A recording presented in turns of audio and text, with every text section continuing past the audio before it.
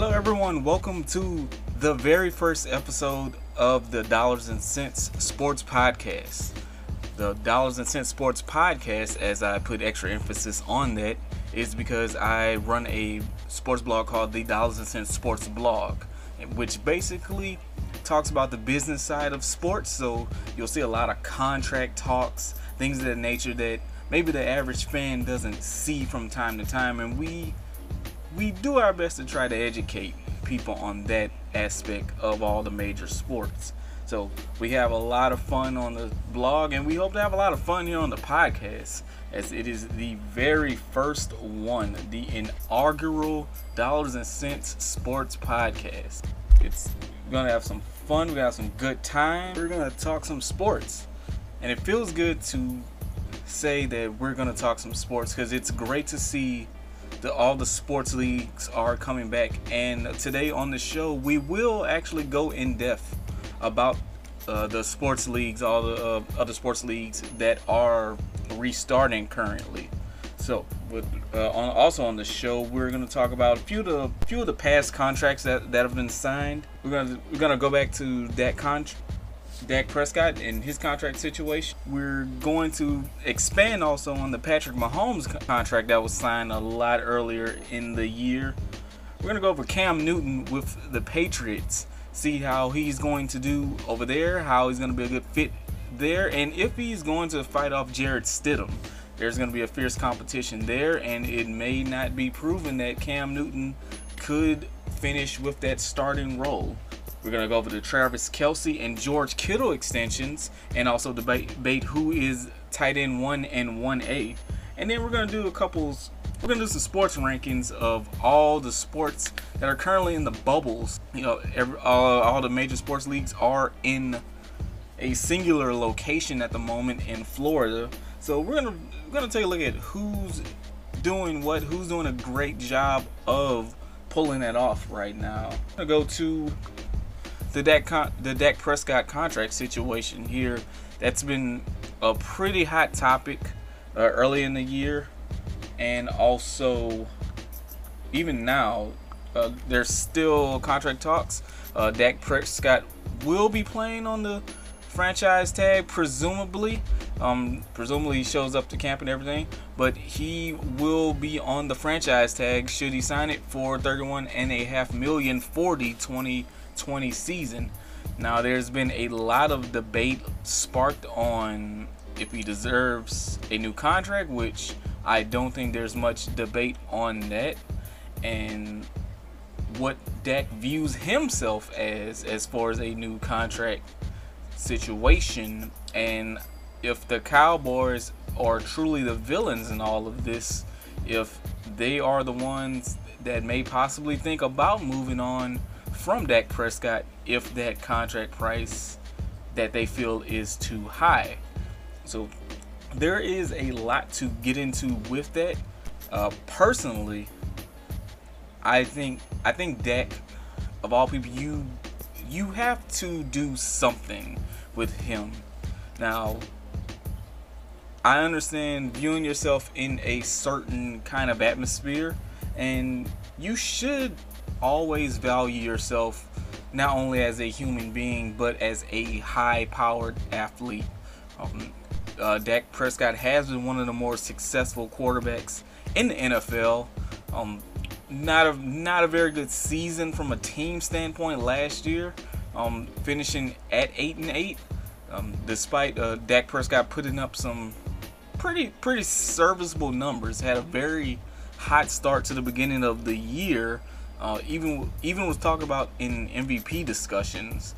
Those kind of tailed off quickly at the end of the year. But as someone who was a 4th round pick, for Dak Prescott to be in this situation, I think is a win in itself, first and foremost. Coming out of Mississippi State in 2016, he was on a 4-year, $2.7 million contract. So to go from around $680,000 in average salary to 31 and a half or so million, that's pretty good. It's a hell of a pay raise, first of all. So I'm sure anyone would be pretty happy with that. But also, Dak has been pretty successful as the Cowboys quarterback. He's definitely earned it. He's 40-24 as a quarterback. He's got a great record. Already at 15,000 passing yards for his entire career, 97 touchdowns, 36 interceptions in his career. So he's very apt at taking care of the ball. So with those numbers, many teams would kill for those kinds of numbers at the quarterback position.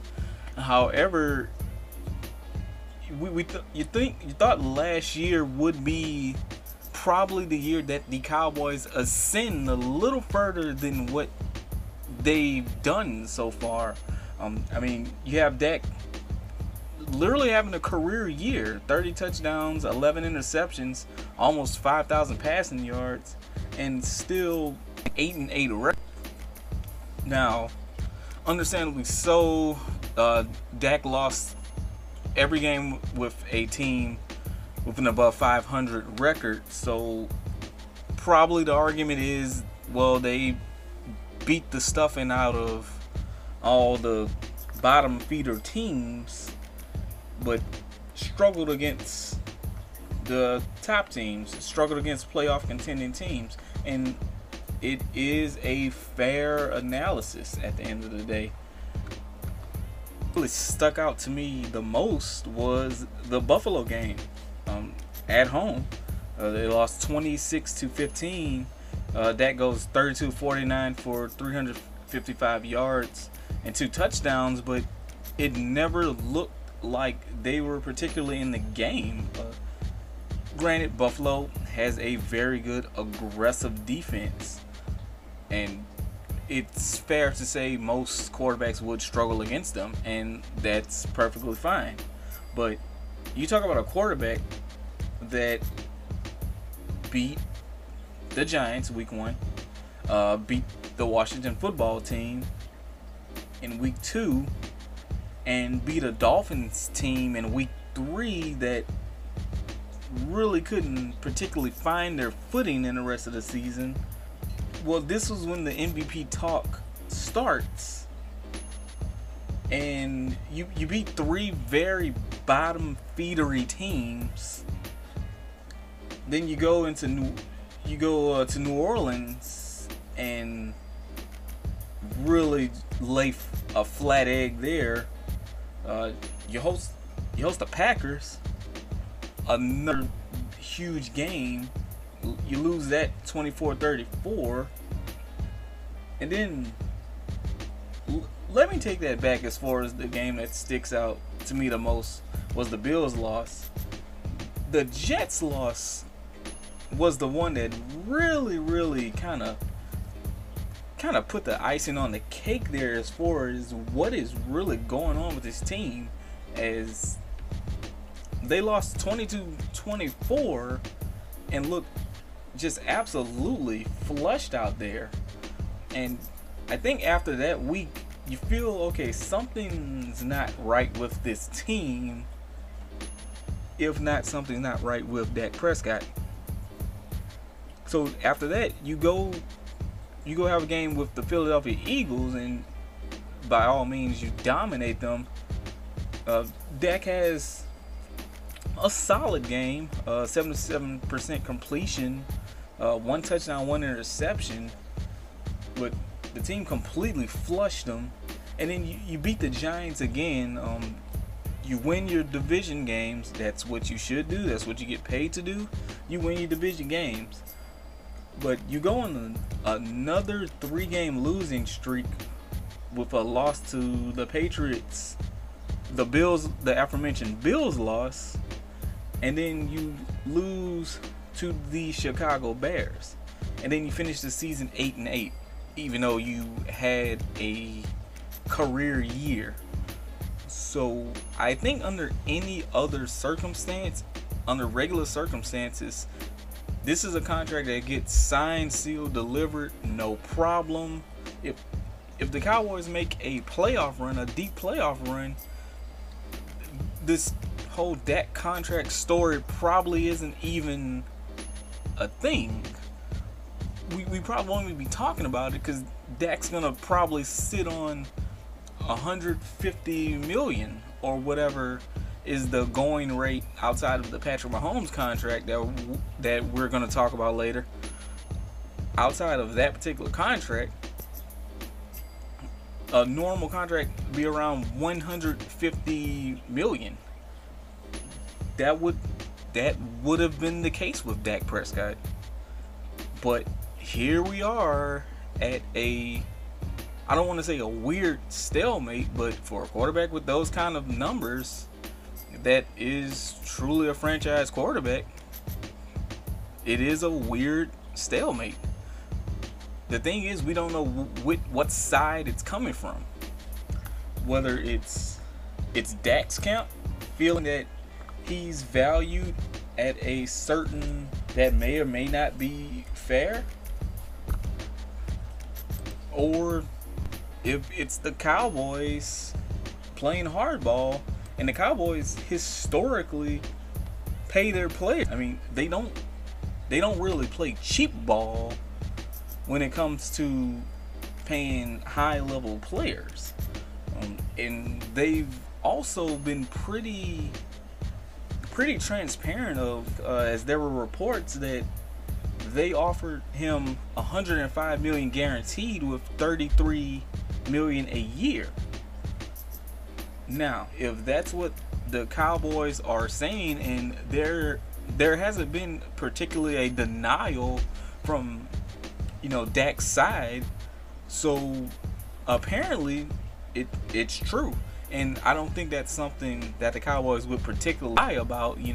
As much as it's fun to rip on the Cowboys, and it is very fun, I get it, but this is a situation where it doesn't really benefit them to lie. So I can believe that they offered him that kind of a contract, and that's really where I had Dak, around that 35 million range. So it could be Dak's side. Maybe they want more, and I never particularly blame a player for wanting to push the leverage, push his chances, because when you gamble on yourself in sports, sometimes it works, sometimes it doesn't. And this is one of those scenarios where Dak feels, if I push, I could potentially win. And that win could be $40 million a year. Once again, Jerry Jones historically pays his players, and pays them very handsomely. I mean, there are a lot of people that criticized Tony Romo for the longest, took care of him. The DeMarcus Ware made a lot.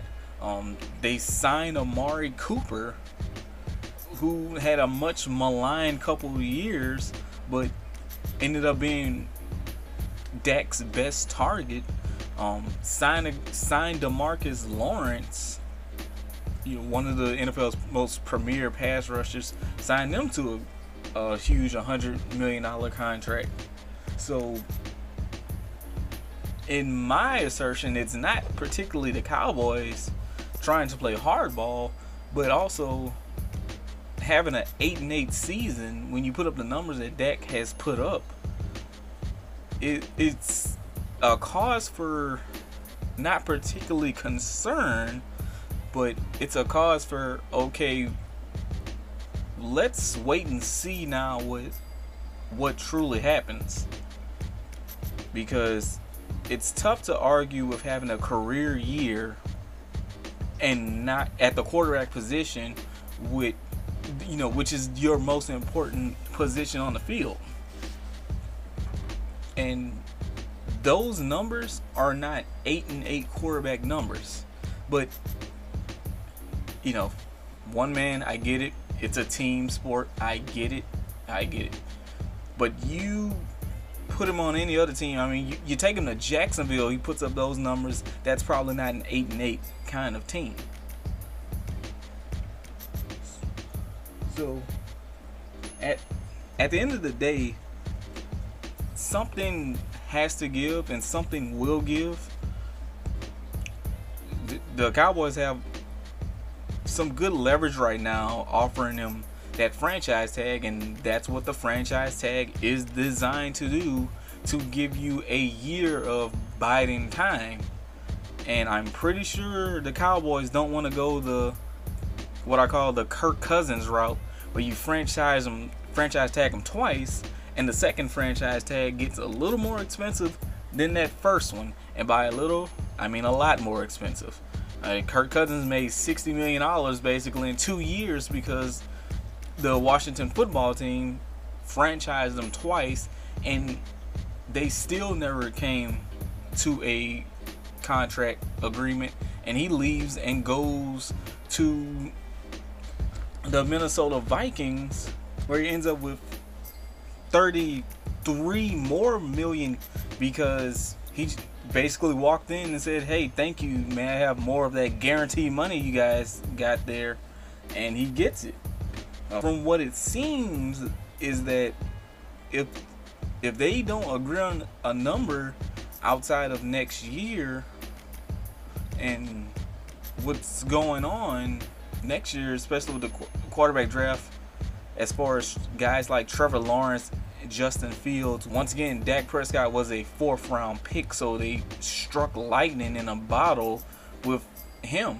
And the Cowboys seem certain on feeling that they can do that again. Whether it's plausible or not, it seems that's what they want to do. If they can't come to agreement after the franchise tag year, and especially if the Cowboys either get maybe first rounded or don't make the playoffs entirely, if they repeat another 8-8 season, then we could see Dak Prescott at another location.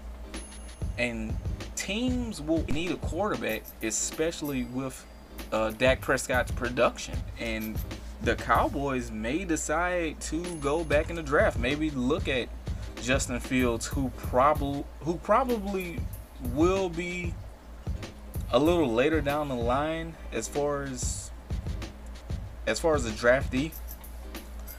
Maybe not pick 20, but I mean, if the Cowboys don't make the playoffs, they will more than likely pick in the top 10, or Justin Fields could reasonably be there. Not to mention, they did sign Andy Dalton for 1 year as kind of a possible insurance play if things with Dak Prescott take a little longer than anticipated, if he didn't sign the franchise tag. And it could have been possible that they actually go into the season with Andy Dalton. Also, at the end of the day, you need good backup play anyway, and the Cowboys haven't particularly had that.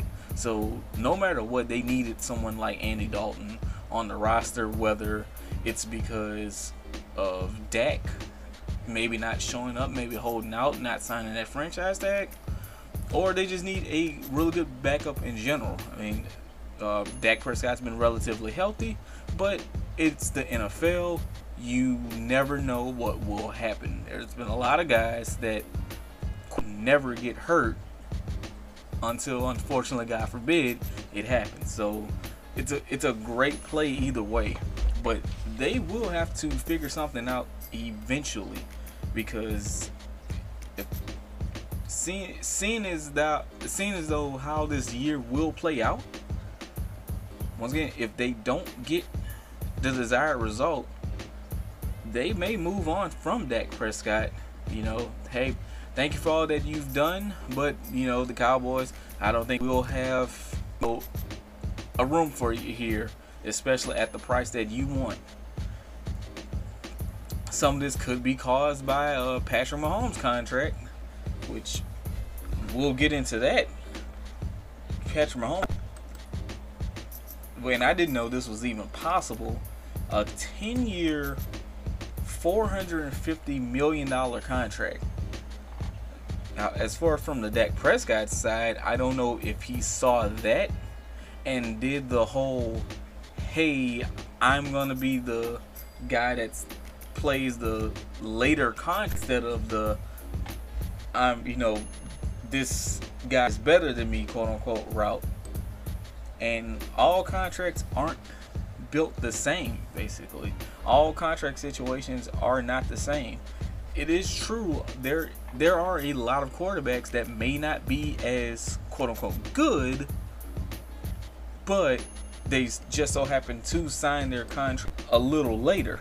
So they take advantage of, the whole last to sign routine and use that to parlay a higher number. You see. And this is not saying that Russell Wilson and Aaron Rodgers aren't good enough. Clearly they are. I mean, they're two of the most successful quarterbacks in the history of the sport. But you look at guys like maybe a Carson Wentz, guys like Jared Goff, who's come under a lot of scrutiny. They were able to parlay what another quarterback signed for and use that to kind of leapfrog into their next contracts, regardless of if they were, quote unquote, better than that guy.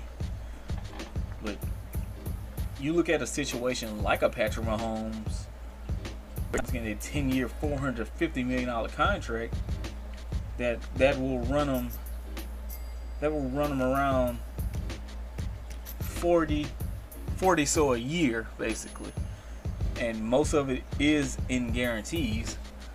But Dak could be looking at that as a reason of, hey, he got this, so, and I'm really good, so I should get this. And that may not be the case, but it is a common practice. And if it's a strategy that Dak wants to use, he has a right to use it.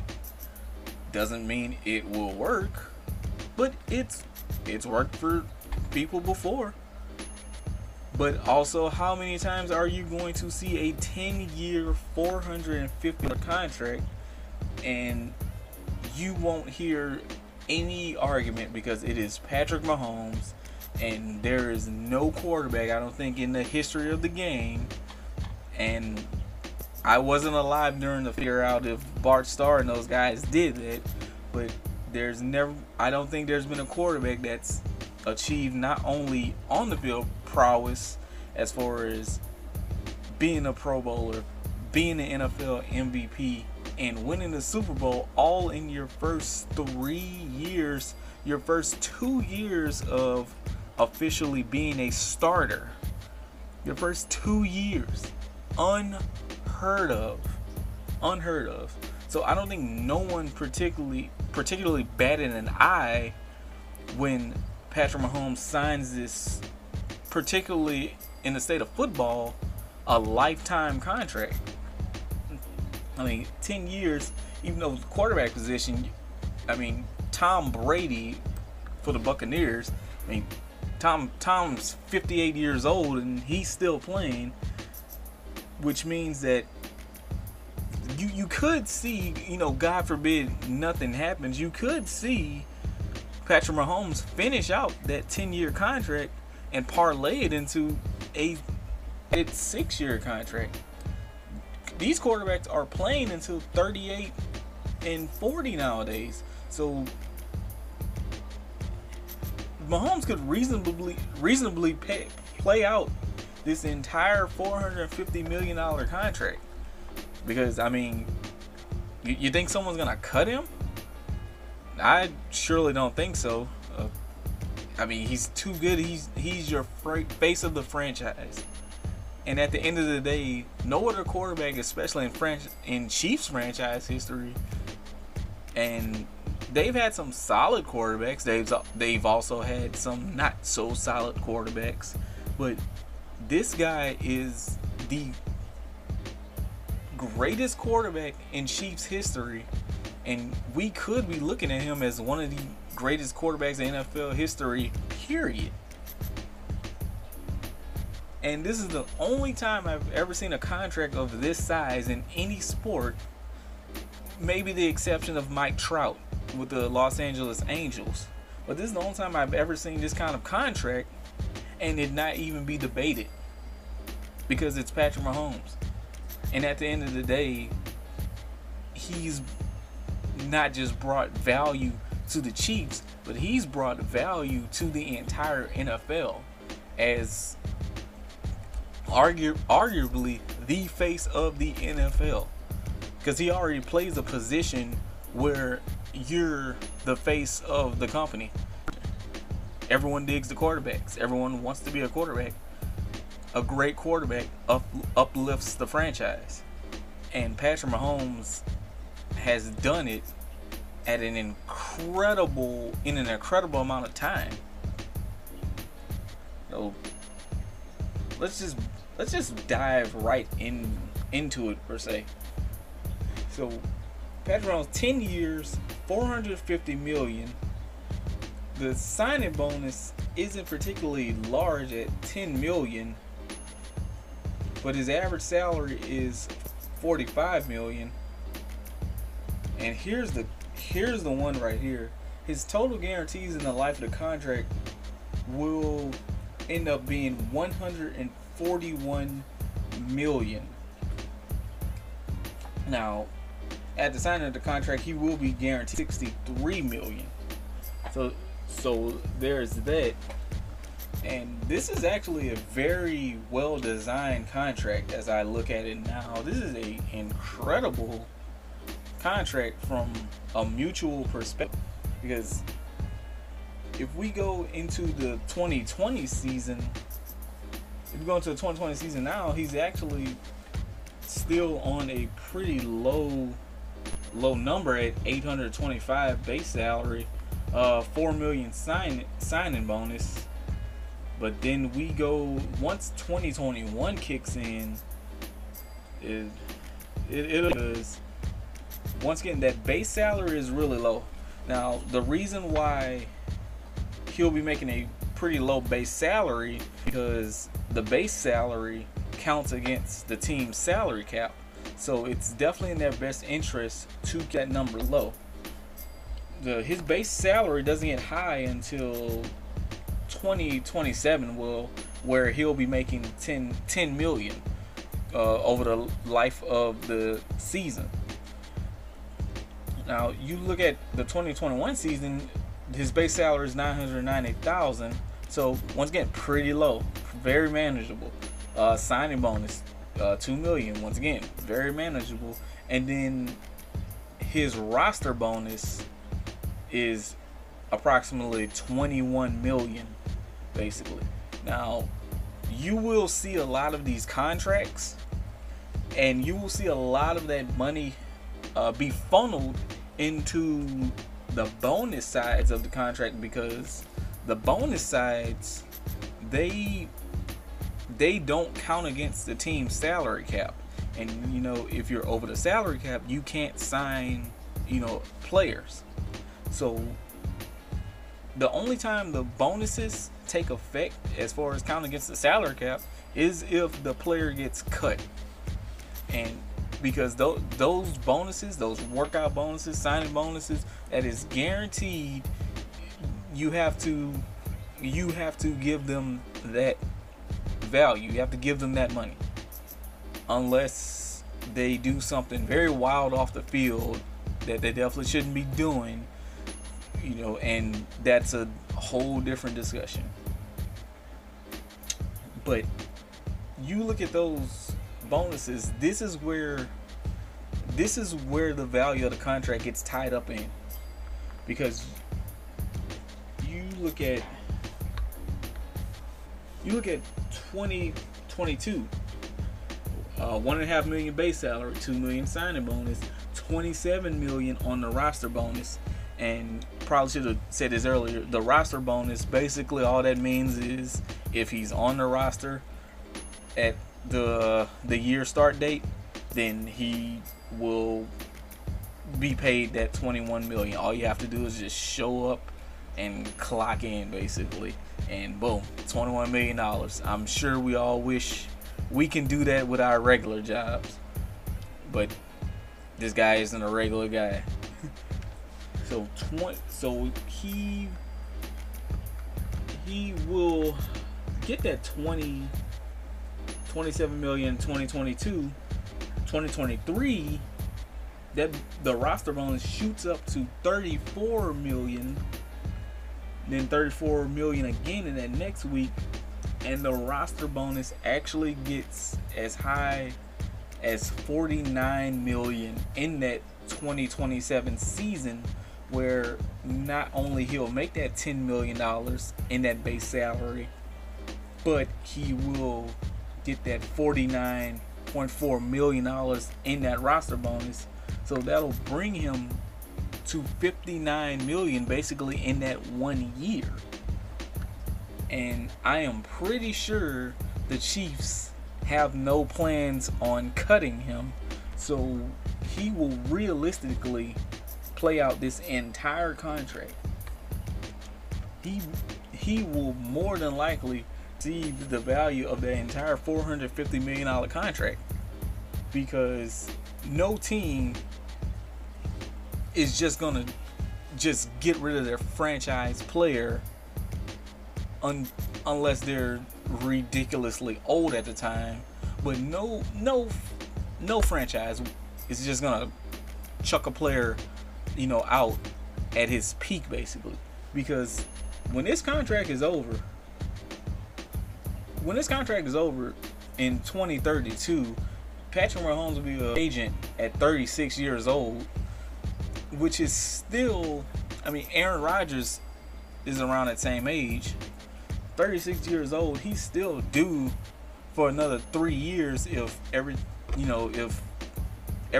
is normal.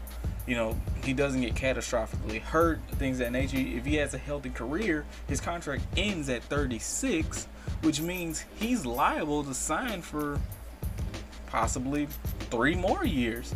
3 more years at $100 million, and we're talking 10 years down the line. So the value of quarterbacks continue to. So in 2032, we may see a contract with him that's a 3-year, $180 million contract, something where he's making $50-60 million a year. It's not outside the realm of possibility, because I don't think, if we talk about maybe 15 years ago, I don't think no one would have foresaw these kinds of numbers.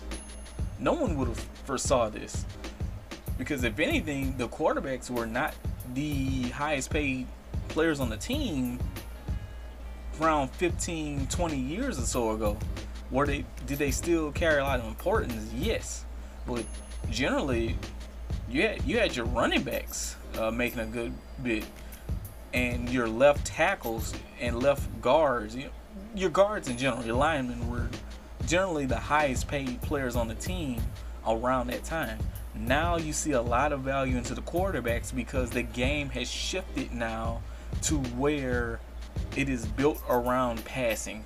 You have to have at least a solid enough quarterback in this day and age if you're going to have any shot at winning. Because when you look at the bad teams that are in the NFL, what's the common denominator? They don't have good quarterback play. So now you see how in demand these guys are now. And they're getting paid. They're rightfully getting paid.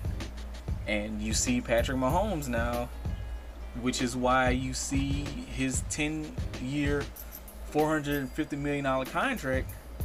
And once again, no one bats an eye, because it's Patrick Mahomes. And many franchises, any franchise in the NFL would kill for that kind of production, for those kind of accolades that he's brought to the team in just 2 full years as a starter.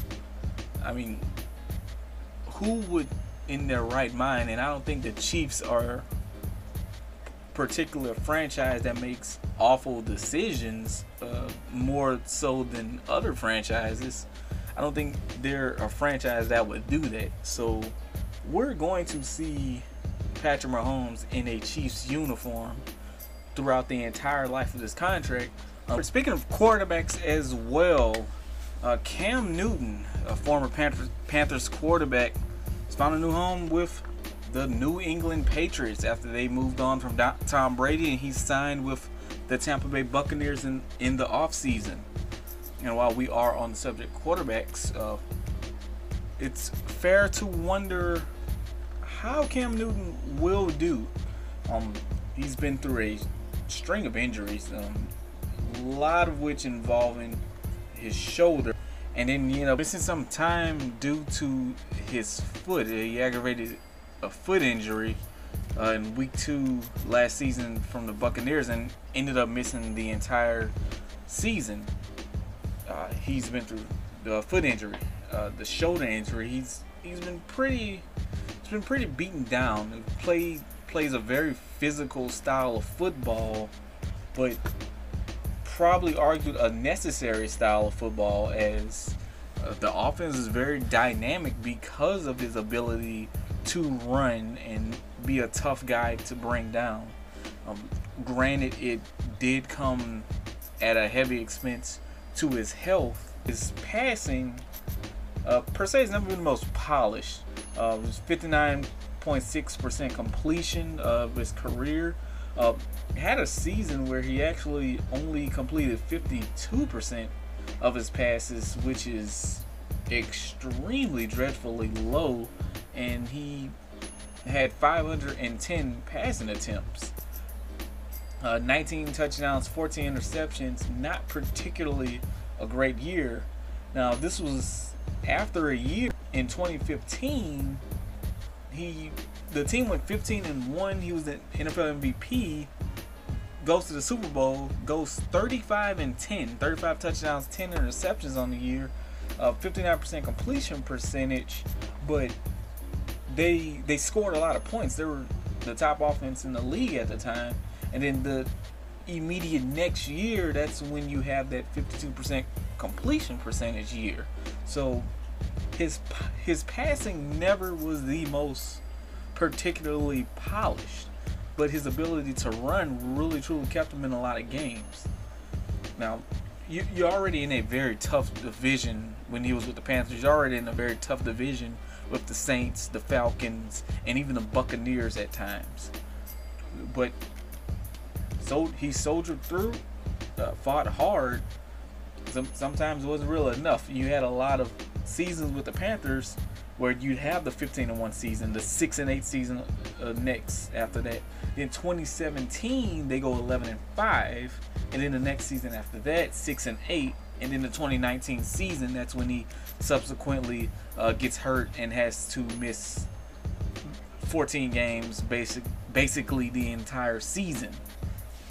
So Cam really stuck it through and really put his body on the line a ton, and really didn't miss the amount of games someone would for the amount of injuries he's been through. He's really only missed around 5 games or so before the 2019 season, but he was very beat up throughout his entire career because of his propensity to run and be big and be tough, and he's not particularly a I'm gonna run out of bounds kind of guy. He's 6'6", 250-ish pounds, played at 260 at one point. Big guy. So tackling him is probably more of a chore than you might think. But he did sacrifice himself, and things didn't work out for the Panthers. So he joins the Patriots. He joins the New England Patriots in the offseason. He'll look to kind of restart his career. I mean, he's only around 31 or so. 31. So in a sense, he's still pretty young. I highly doubt we will see, 2015, 2011 Rookie of the Year Cam Newton. We definitely won't see 35 touchdown Cam Newton in the 2015 season, because I don't think it's really promised that he'll win the starting job. I mean, granted, he's done a lot. He's had a good, solid career. He's had a very successful career. He was all pro. He's been an MVP. I mean, he was a former NFL MVP. Though those don't just grow on trees. I mean, you have to be pretty good to win, to be the best player in the entire league. So no one's taking that from him.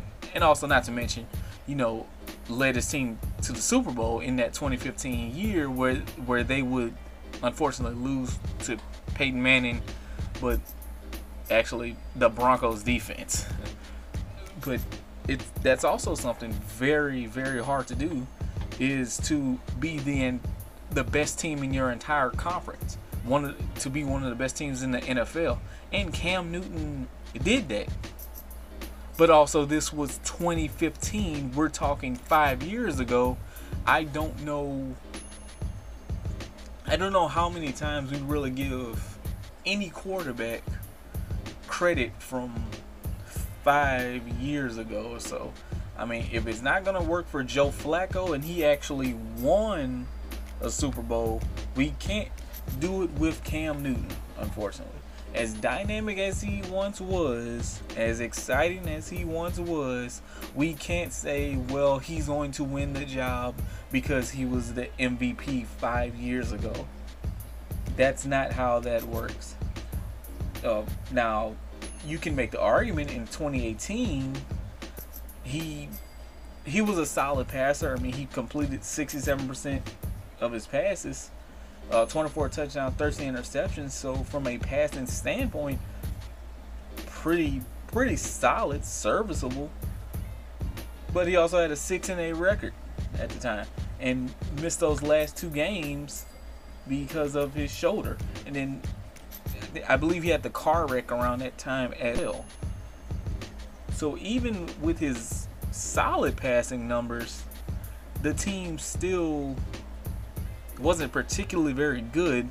I do understand the defense, more or less the secondary, took a huge step back at the time. But we can't say Cam Newton is going to be a amazing quarterback with the Patriots because he was really good 5 years ago. When people say the NFL is a "what have you done for me lately" league, and that's all sports. Let's not just limit it to the NFL. I apologize, but sports is a "what have you done for me lately," and most people don't even get credit for last year, much less 5 years ago. We can't look at him and say that's the exact same quarterback, because it's not. He's been through a lot then, and this isn't me particularly doubting Cam Newton, but it's me saying let's probably temper expectations. I'm sorry to give the boring answer to this, but let's kind of slow down and let's hope he even beats Jarrett Stidham, because Jarrett Stidham was a pretty solid quarterback at Auburn. At least they do have that in common, him and Cam Newton, that they both went to Auburn. But Jarrett Stidham, for the lack of NFL experience that he does have, he was solid enough at Auburn to warrant a 4th round selection. So they've invested something in Jarrett Stidham, and he is a cheaper option than what Cam Newton is, and he also has a season of experience in that system under his belt. Now, while I think Cam Newton will win the job, of course, I just think he's just a better quarterback than Jarrett Stidham. Either way, we can't. I can't really have the confidence in saying that as a straight out passer. One, I don't think Cam Newton doesn't even fit the scheme of that offense as much as it's apropos to really doubt Bill Belichick. But I don't know if Belichick would know how to use a guy like Cam Newton.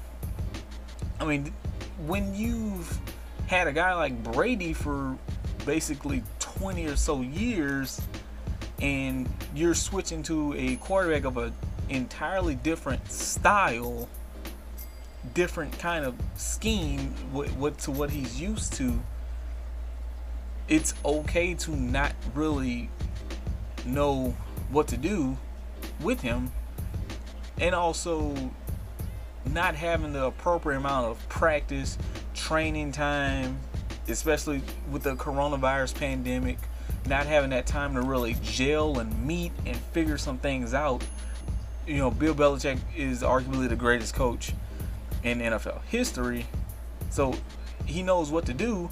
Doesn't mean it'll work, and I think this is something that just may not work, and it's okay. It happens. Things happen.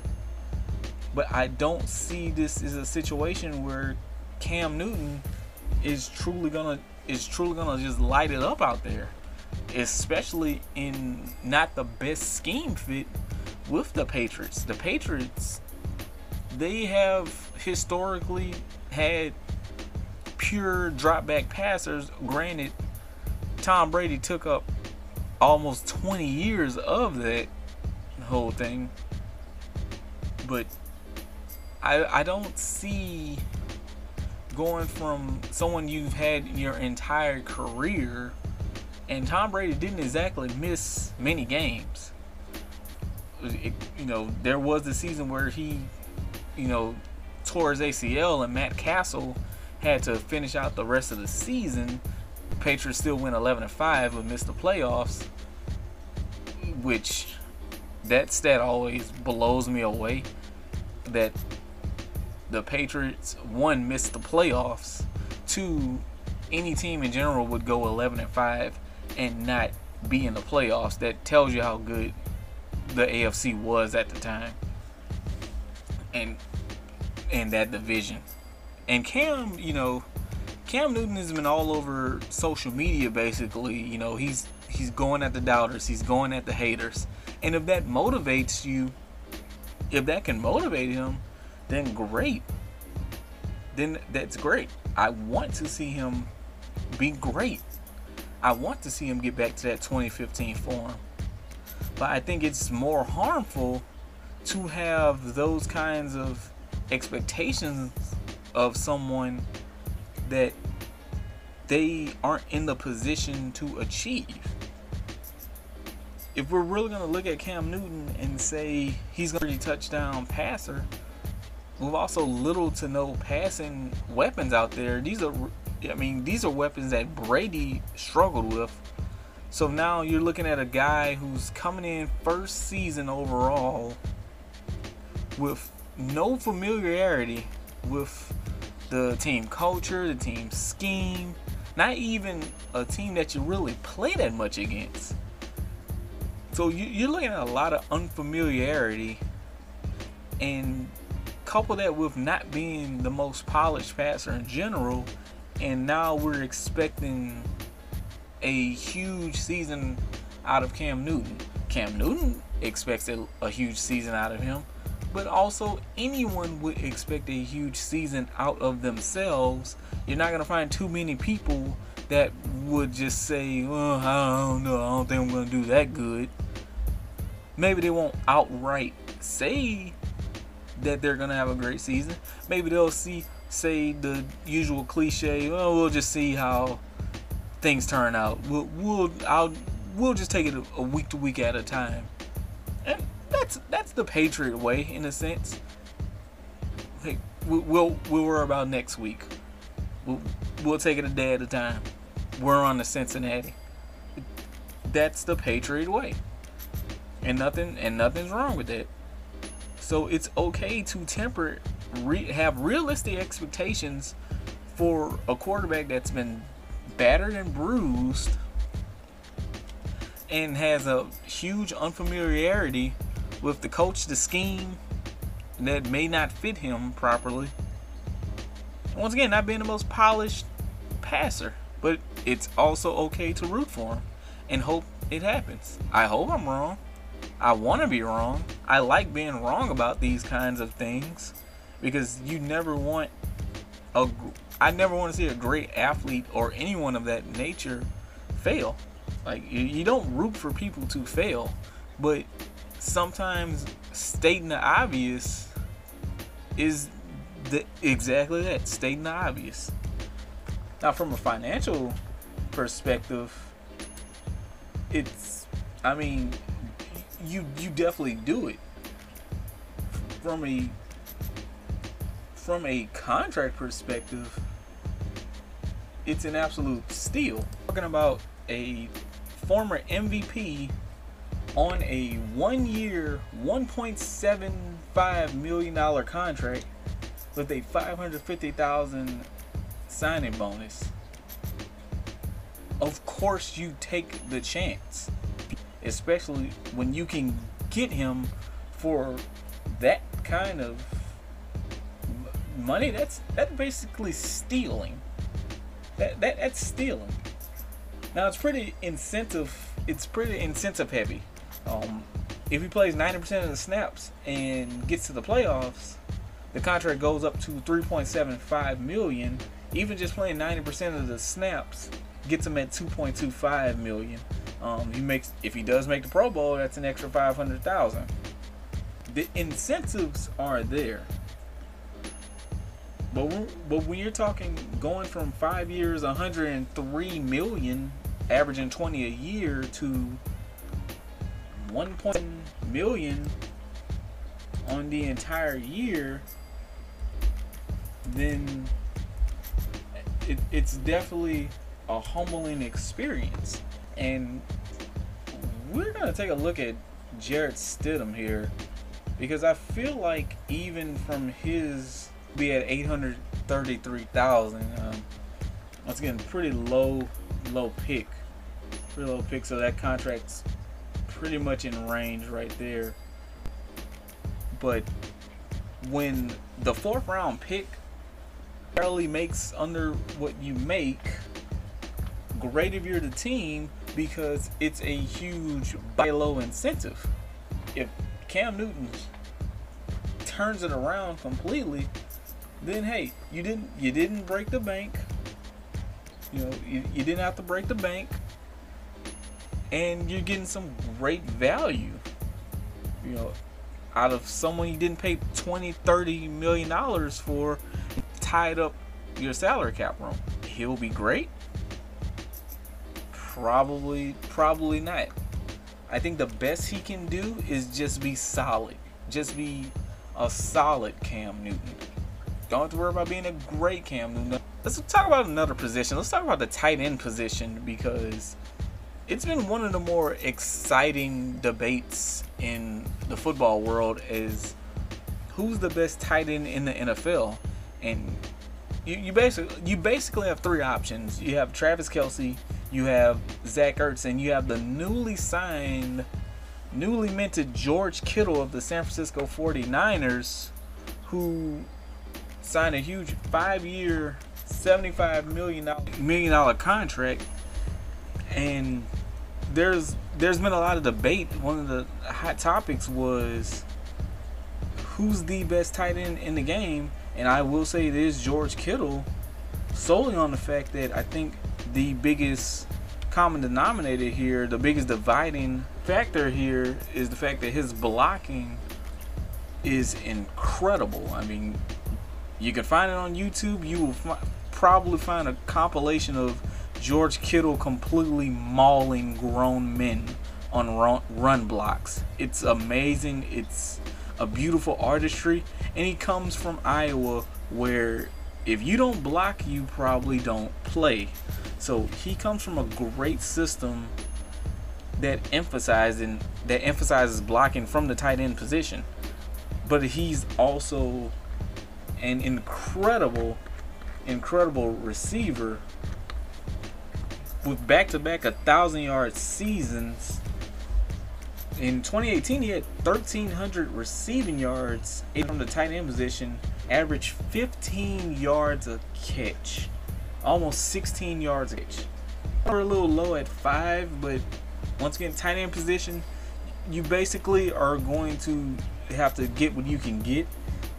Followed up with as a 1,000-yard campaign with also 5 touchdowns. Again, only played 14 games though. We missed a couple games, so there's that. So he was incredible. He's been incredible and pretty deserving of that. It's a difference in not only the passing game, but in the run game as well. When he peels out on a lot of those outside runs, generally you see him clearing a lot of space for those outside runners. $75 million, we're bringing around $15 million a year. Guaranteed set up at $40 million a year, gets $30 million at signing. I don't think no one can argue that he's a guy that definitely should be paid, and the 49ers did a great job of assessing that. You look at Travis Kelce, a lot of guys would say he is arguably the best tight end in the NFL, and I don't think that's a terrible answer as well. 7 years now, he's definitely had the body of work, because his receiving work is just bar none. I don't think we need to elaborate on how good Travis Kelce is. I think it's something people generally, I mean, he's been one of the best tight ends in the NFL, especially without Gronkowski now kind of being at the top of the league. And even then, people were still voting for Travis Kelce as the best tight end in the NFL. He's a true game changer. And he sits on still a 4-year, $57 million contract that he signed around 2016. So he signed a 4-year, $57 million extension. Excuse me. It is an extension from the 5-year, $46 million contract he currently signed in 2016. So that just pretty much added on to the remaining 2 years contract. So you look at two big time guys that definitely earn the money that they signed for, because no one's gonna argue their productivity. And Travis Kelce, he has a Super Bowl now. Could George Kittle eventually get one? Maybe. The 49ers are a team, they're not a one-team wonder. I think eventually they'll find their way back to the Super Bowl. Their defense is incredible. They have a serviceable enough quarterback. They have a really good head coach in Kyle Shanahan. So they have the pieces. The division is tough. Their Super Bowl run, and we could potentially see George Kittle with that elusive Super Bowl, because you look at Travis Kelce and the third piece that was mentioned before in Zach Ertz, he has a Super Bowl ring. It leaves George Kittle as the odd man out, but I do believe he will get one. All right, as we start to wind down the show now, we're gonna kind of take a break from football, and we're actually gonna go through a few of the other sports leagues at the moment. So due to the coronavirus pandemic, as you can see, the entire sports landscape has changed. So the sports that are starting back up, they will be in a quote-unquote bubble, basically meaning everyone's playing their games at a central location, no fans. Basically everyone is playing at the Worldwide Sports Complex with basketball and it plays a very beautiful location. It's the Disney complex is very great. To mention, they added on a lot more. It's basketball. They added a lot more courts. There's a ton of soccer fields there for the MLS. They've done a great job, and a lot of respect needs to go out to these guys and girls that are putting together, in a very short amount of time as well, these bubble aspects. And these things are not cheap. These things are not cheap. A lot of financial backing had to go into a lot to make these leagues happen. You look at the fact that these leagues will have no fans, so they won't bring in that ticket revenue, that gate revenue. A lot of these teams, or a lot of these leagues, are depending on having these games on TV with these TV rights deals, because the fans won't be there.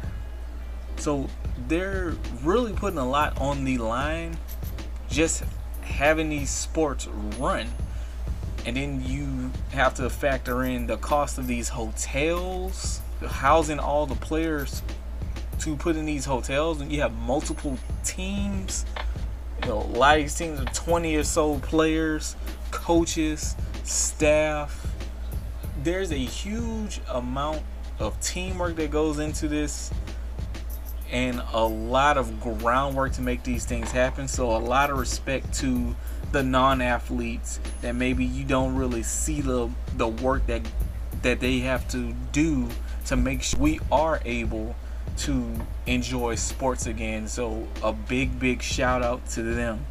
So what we're gonna do here on the Dollars and Cents Sports Podcast, we're actually gonna rank how well these sports are doing with these bubble formats and how well they look now as they've started back up. So we're gonna look at baseball, we're gonna look at the WNBA, MLS, and the NBA. With the NFL, since they haven't started yet, we won't include them. There will the NHL won't be on. The NHL won't be particularly on this list, but they are in a Canadian bubble. But so they're more of our honorable mention here. They're actually doing a very good job of bringing the NHL back for the playoffs. It's been some very exciting hockey. I'm a Detroit Red Wings fan. I have absolutely nothing to root for in this equation, but the fact that they are able to have things rolling again is a great thing.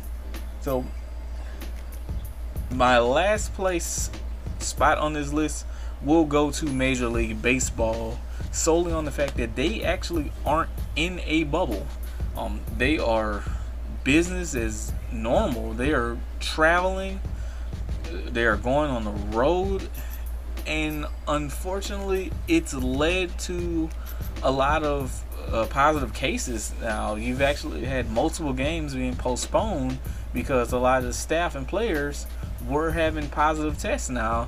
The Yankees and Mets series has just been postponed because couple staff members, couple players ended up testing positive for the coronavirus. So unfortunately, that is the risk that you will have to take in this climate now, because the bubble aspect has been shown to work, and it has worked, and we'll dive into that with our other sports.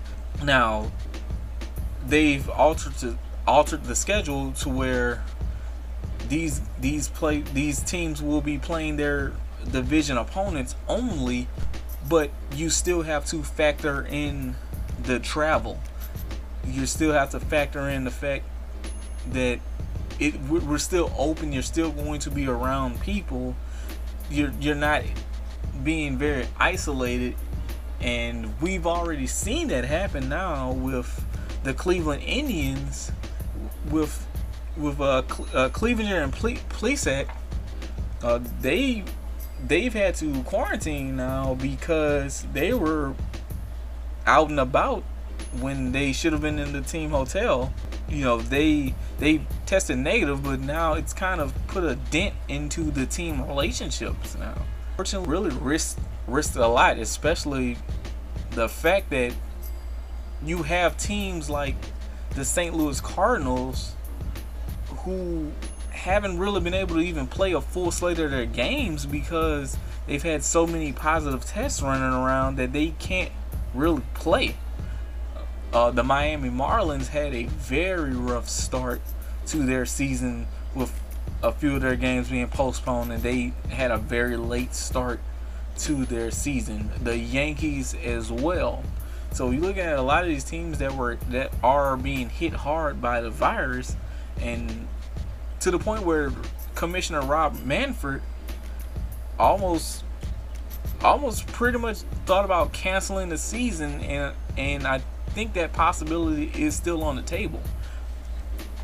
Now, baseball is playing a condensed schedule. They will be playing 60 games this year, so that may possibly speed up the process, maybe kind of mitigate that risk by hoping that the season kind of ends shorter.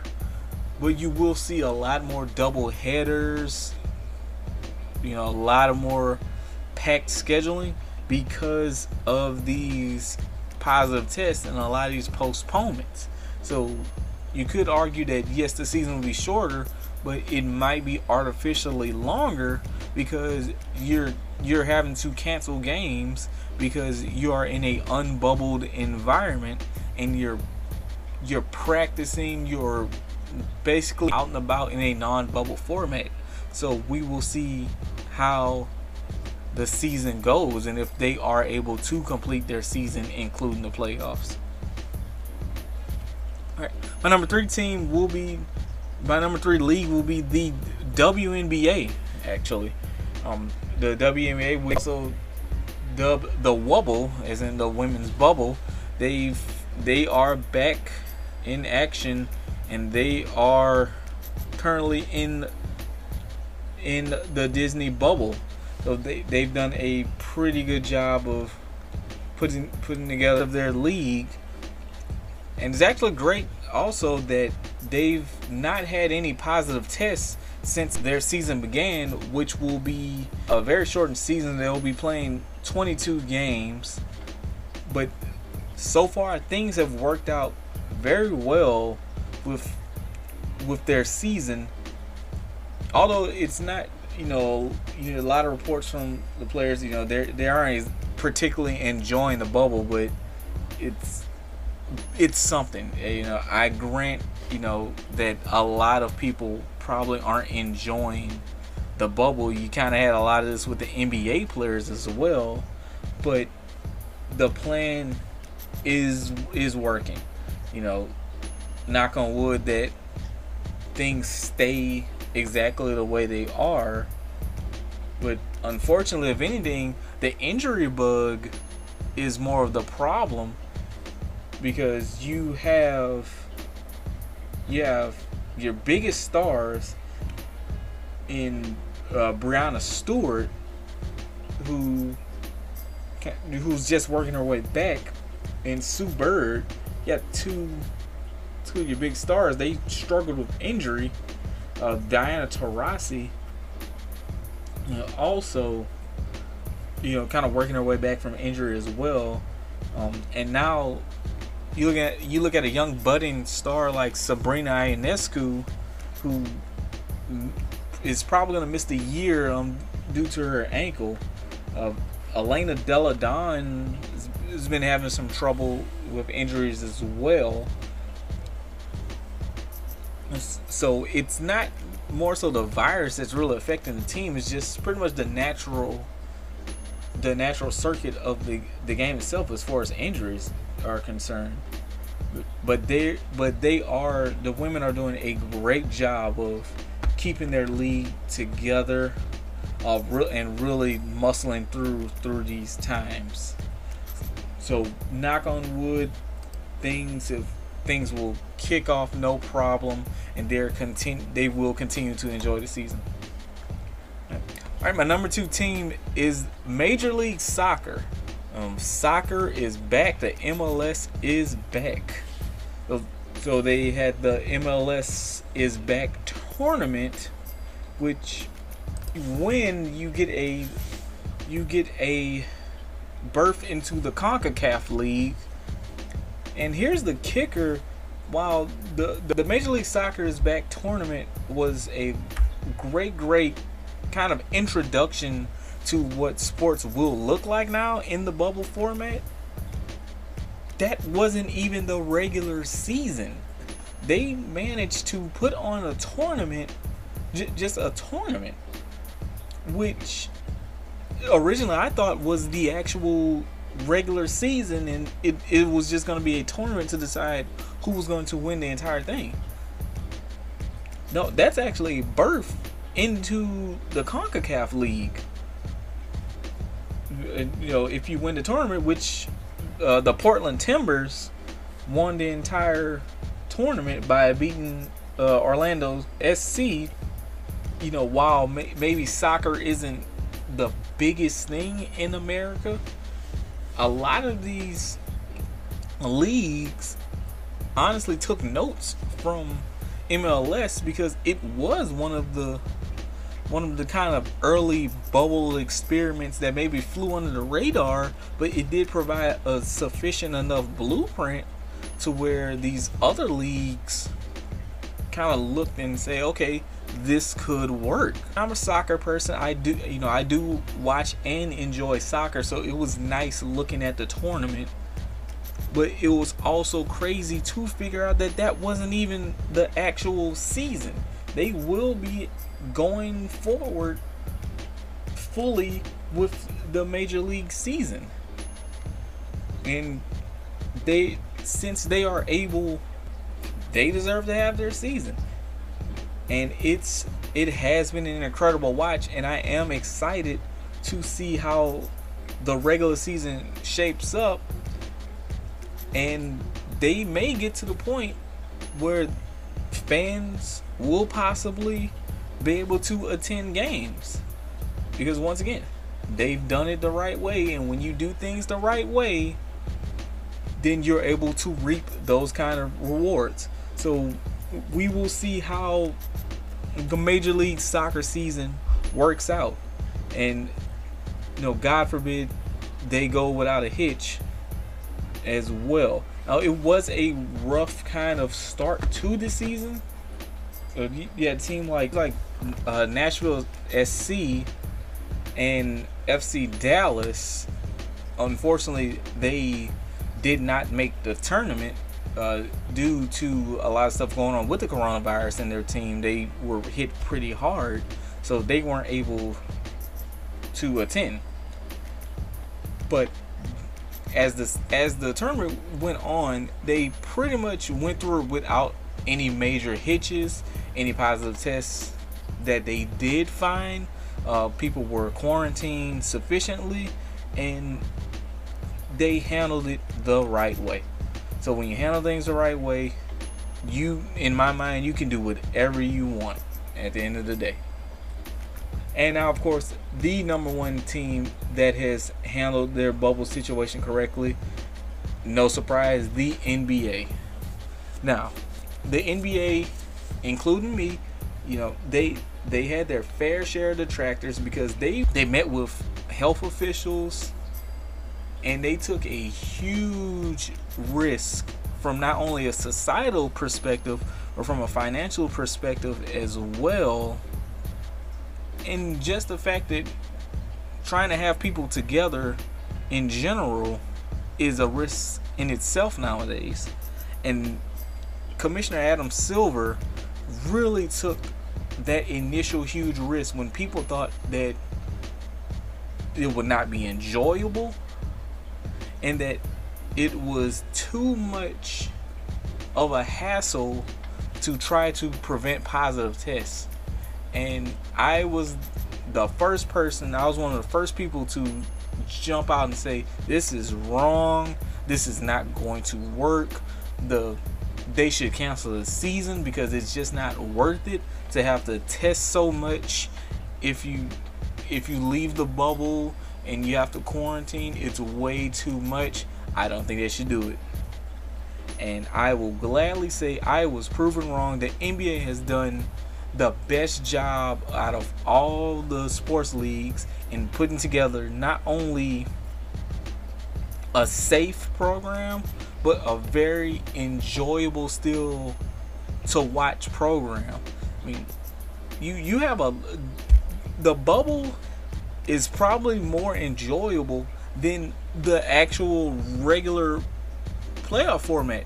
That the more exciting NBA seasons in the playoffs, especially in the first round in years, because you have no fans, and you have a lot of these teams that, well, you have all the teams that have never been in this environment, but a lot of these teams that are dependent, on these big market crowds, now they don't have that advantage. There is no home court advantage. It's pretty much all straight basketball. It's in the advanced scrimmage, so you're going to see a lot of these teams, these surprise teams, put up insane point totals. You're going to see a lot of guys that you never heard of or barely hear from. They're going to be scoring a lot because this is a different environment from, it's basically practice for them. You're going to see a lot of these guys that they shoot well in practice and during the game they don't. You're going to find that that's not the case anymore because there's no crowd, there's no outside noise now. So they're more focused than ever. And the NBA has been by far the most exciting thing to watch, especially for a league that no one thought that, like I say, including me, I will take my fair share blame for this, that no one thought could pull this off, and they've done it. They've done a tremendous job. And I know I said the MLS kind of helped set the blueprint. The NBA completely set the blueprint on how to make the bubble format work, because now you're gonna see these teams now try to make the bubble work because of the amazing job that the NBA has done. There's been no positive tests. Everyone's safe. The games have been exciting. You have some intriguing storylines, like if the Portland Trail Blazers can actually knock off the Los Angeles Lakers. You have a lot of these just intriguing teams to watch. You even have the Nets are a pretty exciting watch. The Orlando Magic have somewhat made themselves pretty relevant in these playoffs in the past couple years, or if making the playoffs at all. They've put themselves on the map now. So you have a lot of guys that this bubble format has probably helped them play into a new contract now. You never know what's going to happen after this season now. But I definitely have to commend the NBA for the amazing job of not only keeping players safe, putting forth the financial backing to make this happen, because they know we have to get this season back rolling. And they've done a great job of basically shutting down the haters, showing them that no, this works and we made it work, and they truly made it work. Alright guys, and that is it for the Dollars and Cents Sports Podcast. I want to thank you all for listening, for supporting. If you could give me all the feedback that you can. Remember, this is from my house, so I appreciate you all for working through all the technical stuff, for having great reasonable expectations, and just from taking time out of your busy day just to hear me ramble for an hour. So I appreciate you. Love you all. Please be safe out there, and I will see you next time.